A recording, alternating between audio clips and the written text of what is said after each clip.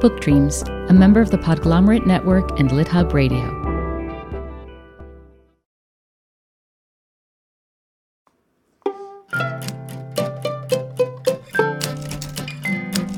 Hello, and welcome to Book Dreams, the podcast for everyone who loves books and misses English class. I'm Julie Sternberg, author of a number of children's books, including Like Pickle Juice on a Cookie and Summer of Stolen Secrets, a middle grade novel due out in May.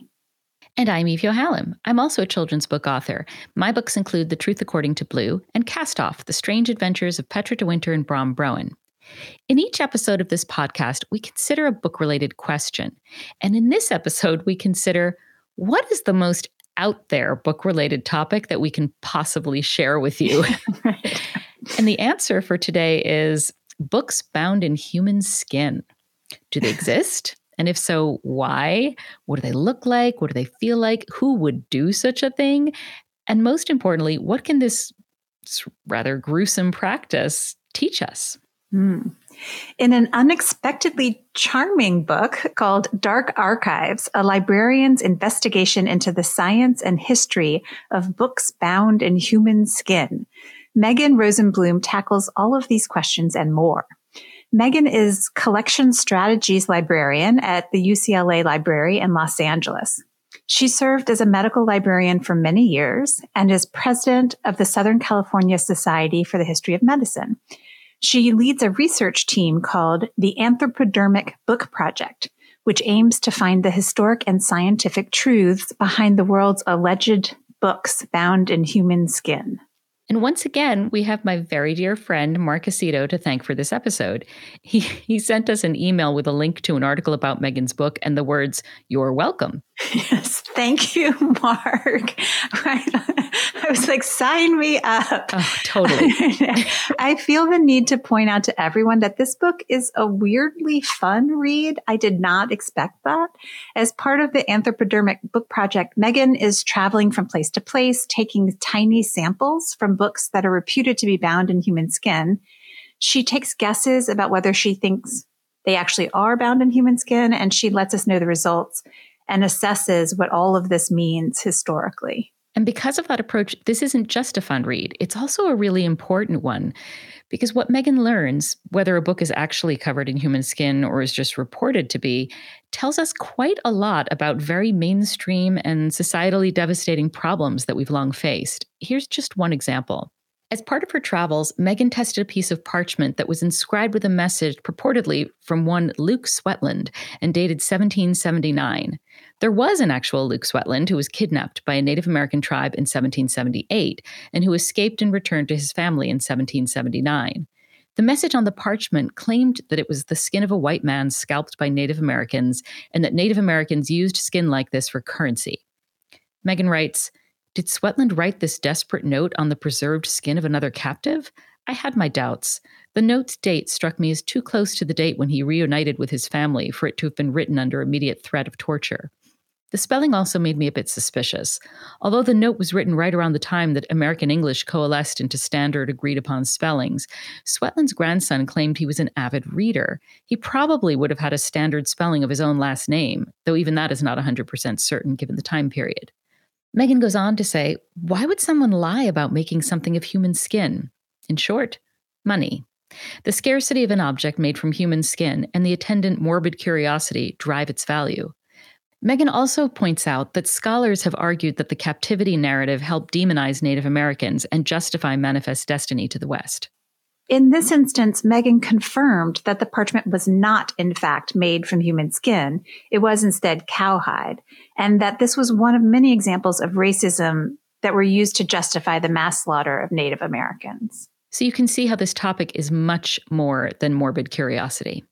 We started by asking Megan how she first became interested in books bound in human skin and what made her decide to write about it. Here's what she said. It's funny, when you've got a kind of niche research interest, people are always very curious about how you come to that particular area. And I didn't set out like, I am going to be the human skin book lady who knows things about human skin books. I didn't do that from jump, right? But it was a sort of accretion over time of various interests that I had. I was a journalist first, then became a librarian who was interested in rare books. And then I worked at a medical library.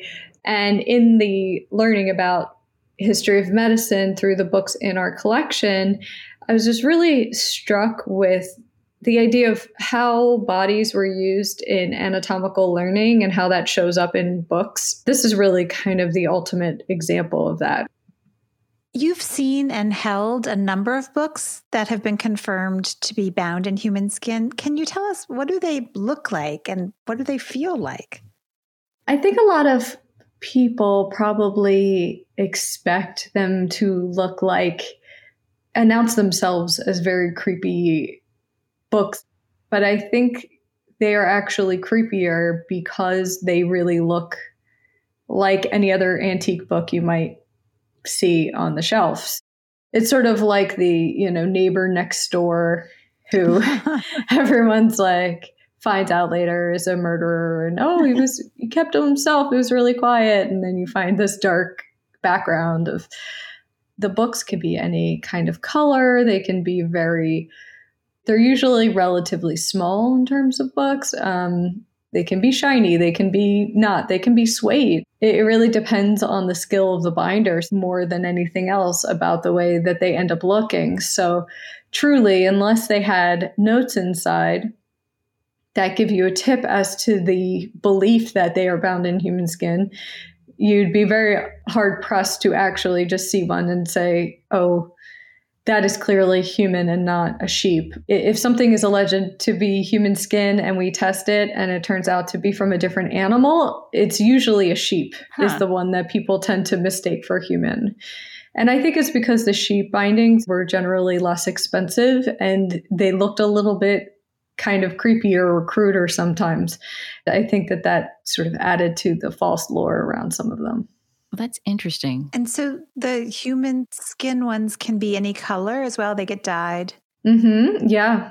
Yeah. All human skin, when you first tan it, would be the same color because the melanite cells are on the very top layer, right? So when you go through all the tanning process, they all look the same. I don't even know how to describe this very nondescript sort of pale color. Based on your research, what kinds of people have actually bound books in human skin? So when I get into the stories behind the books that we've confirmed scientifically to be human skin, I almost always find a doctor somewhere in there. A 19th century, American or European doctor. At the time, doctors were really going up in social class. The idea of clinical medicine was still pretty new and usurped the old idea of apprenticeship in medicine. And so these doctors were really, professionals and gentlemen now, and they did gentlemanly things like buy art and rare books and things like that. So there's this sort of social cues that they were getting about being learned men who collect things like rare books. And they had access to this rarest binding material because they were in the anatomy lab all the time. And normally when they dissected people to learn medicine and to study, they would just take the rest of their body parts and just kind of throw them in a bucket and get rid of them. So there were a number of doctors who were book collectors who did not see it as a big deal to save some of that skin and then use it to bind their favorite books. And so a lot of what I talk about in the book is really these doctors were not some sort of Hannibal Lecter, serial killer, Nazi, whoever. They were well-respected doctors in their field and usually, of the sort of upper crust. And yet they did this and their in-group would know that they did it. But did the public really know that they were doing it? Probably not so much. So it's also really a story about in and out groups, who was in on the knowledge of what people were up to and who wasn't. It tells us about that, and it tells us about how clinical medicine could engender this way of looking at a patient to not see that as a problem, and how we need to, and doctors need to reckon with that history and remember not to let themselves lose sight of a person's humanity because they're, working on more and more minute scales to do medicine, that there's a person there that you're doing medicine for, right? It is very creepy to have an in-group defined as people who know that you're binding books in human skin. Totally. Oh my God. That takes Mean Girls to a whole new level. Although if you think about it, that is what happened with the Nazis, right? To a certain extent, cruelty and the devaluing of humanity, that did put you in a certain in-group. Yeah, absolutely. It's all there. And while we're on the subject of Nazis, and this is in no way a defense of the Nazis, I want to mention that so far, there's no proof that the Nazis bound books in human skin. There is evidence of a lamp with a base made of human bones and a shade made of human skin that was owned by a camp commandant, Karl Otto Koch, and his wife Ilse. But that lamp was destroyed and so can't be tested. At least one other lampshade that was purported to be made of human skin has been proven to be made of animal skin. I think one of the most interesting sections of the book was when Megan talked about the French Revolution and how royalists made up rumors that were widely believed about things like Republican generals wearing culottes made of human skin as they rode into battle, and cemetery balls where guests were gifted human skin-bound copies of The Rights of Man. It was amazing. I love that. I love that.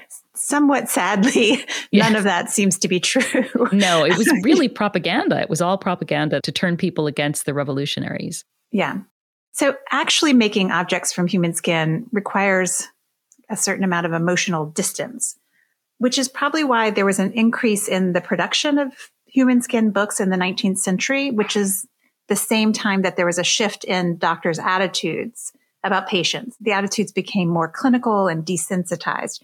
Here's how Megan describes the changes in medicine and their impact at that time. Previous to the clinical medicine era, if you were a doctor, you probably worked for a few families and you knew those people your whole life, you knew everything about them. And, if you were poor, you didn't really have doctors. Hospitals were really used for basically storing and caring for the poor. And then often they would just die because there wasn't that much to be done. But if you're wealthier, you could afford to have a sort of doctor on retainer to take care of you. And then there was an idea of, okay, there are a lot of people out there calling themselves doctors, but what makes them a doctor? There's no sort of standards of training. People are out there doing quack medicine and it's dangerous and we need to have some sort of restrictions and standards. And so the idea of clinical medicine was, all right, you need to have some science classes and background. You need to work with dead bodies to understand how they work.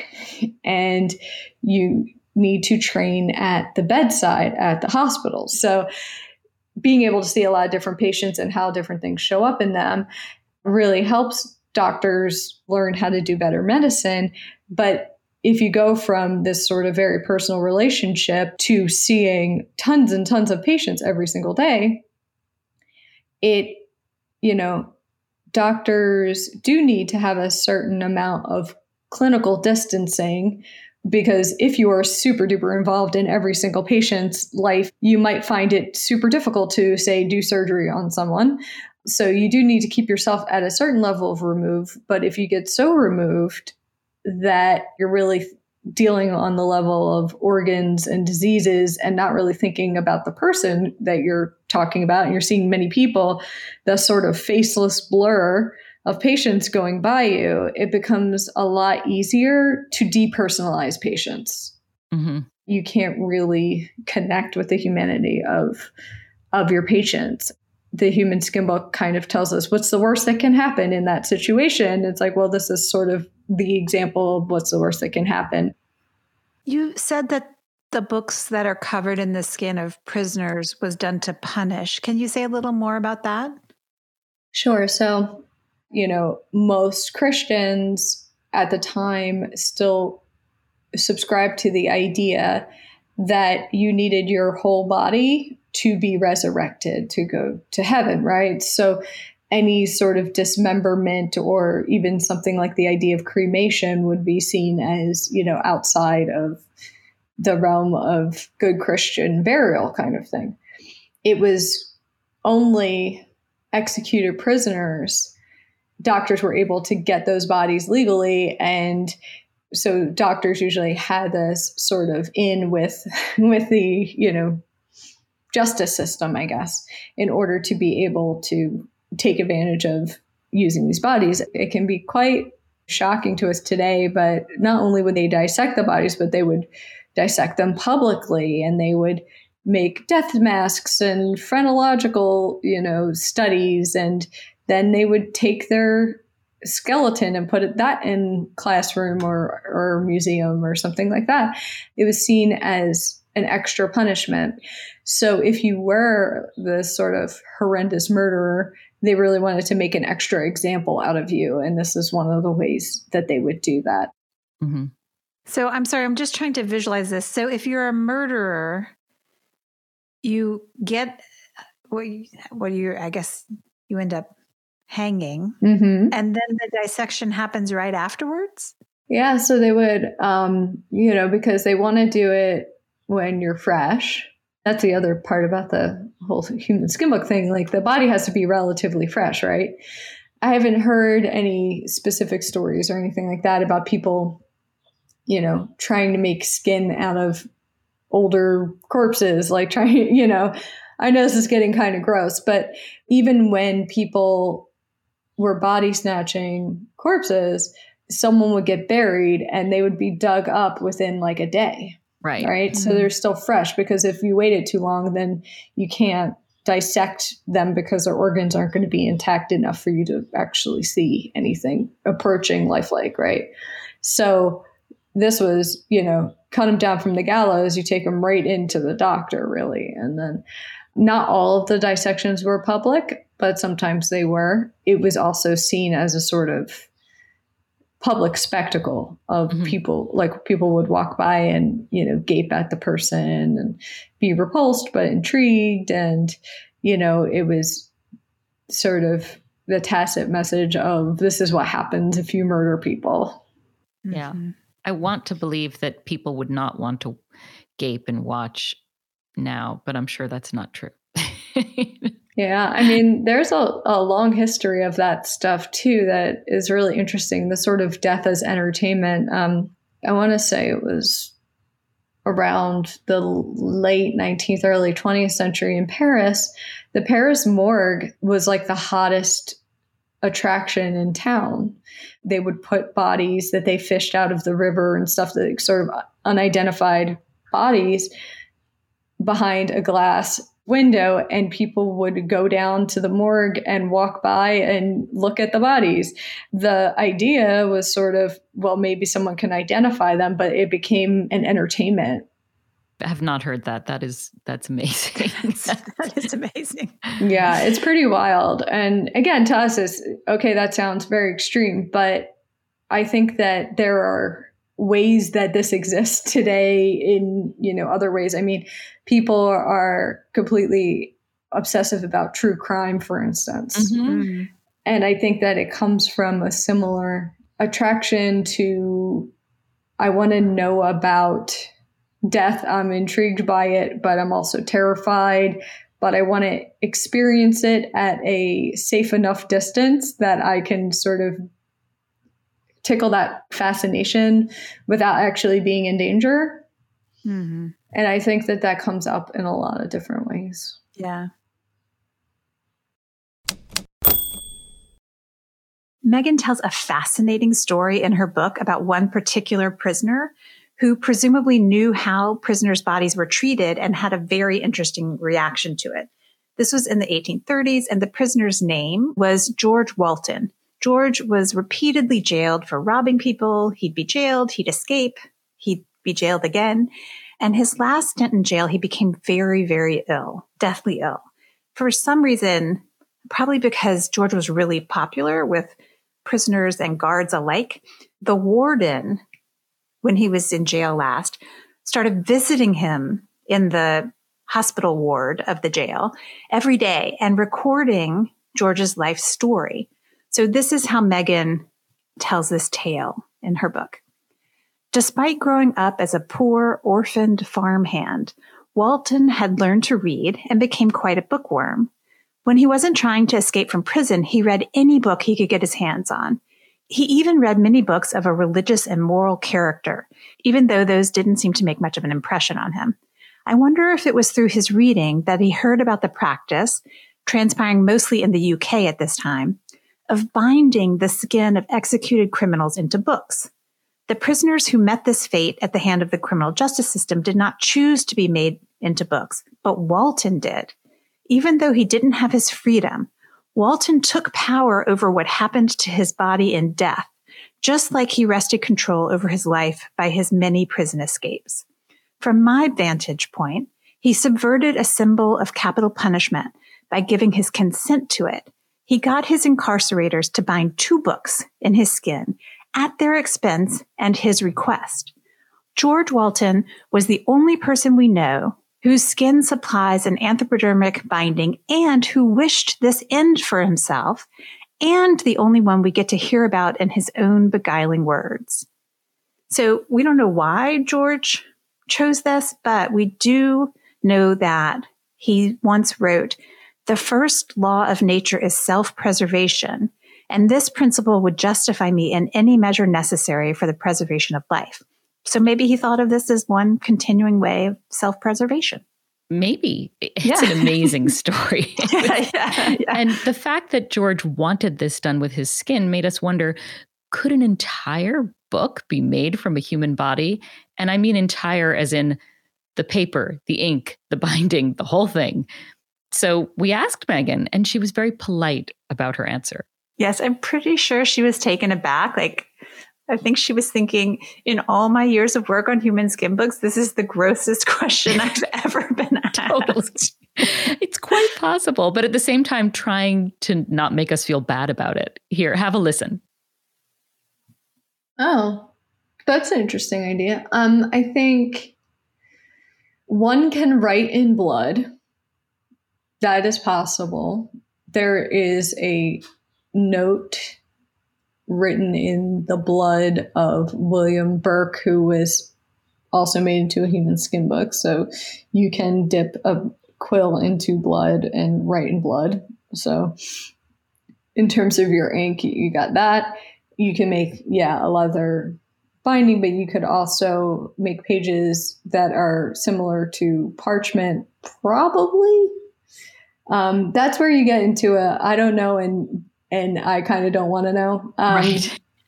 situation, because parchment, the difference between parchment and leather is really the process that is undertaken to create it. So parchment is really just, you're like scraping and washing skin to get it to the point where it appears to be kind of like paper and can be written on like paper, right? But it is not stable in the same way that leather is stable. It doesn't take a complete chemical kind of process change. Old manuscripts written on parchment, if the humidity changes, the book, expands and contracts, and, it's still pliable in a certain way. Mm-hmm. So I'm not sure how human skin would hold up to that kind of. Got it. And, and as you said, hopefully we're not going to find out. So what can we learn from the study of books bound in human skin?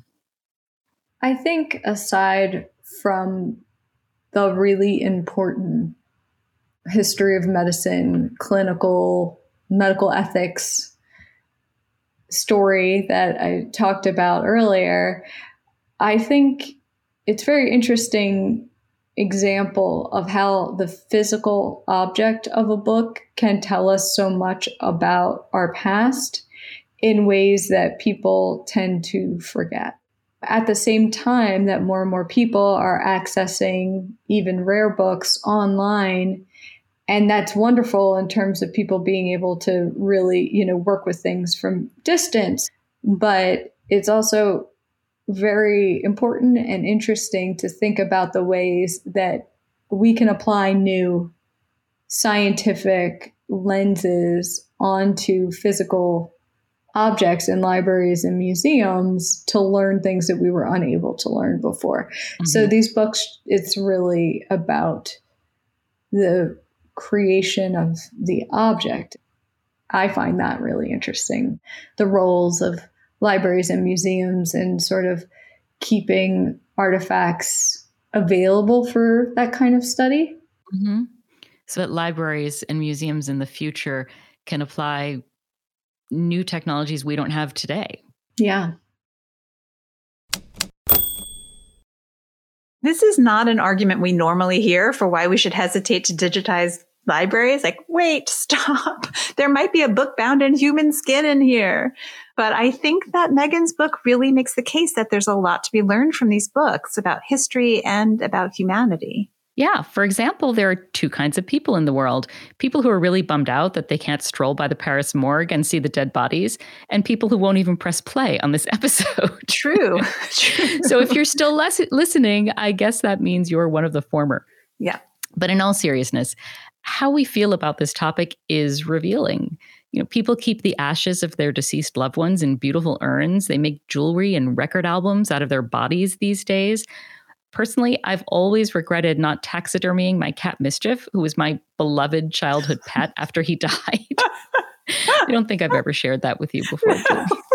But I do regret it. He could be sitting next to me right now. Is any of that wrong? Is it even weird? It might be a little weird. It might be a little weird. Okay, fair. And I get not treating a human skin book the same way you'd treat a paperback novel, you know, tossing it in the back of your car on the way to the beach.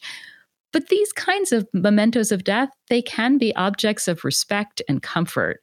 And then, of course, there is a big difference between electing to have your body turned into a book after death, like George Walton, and some doctor skinning you for his personal collection and profit without consent.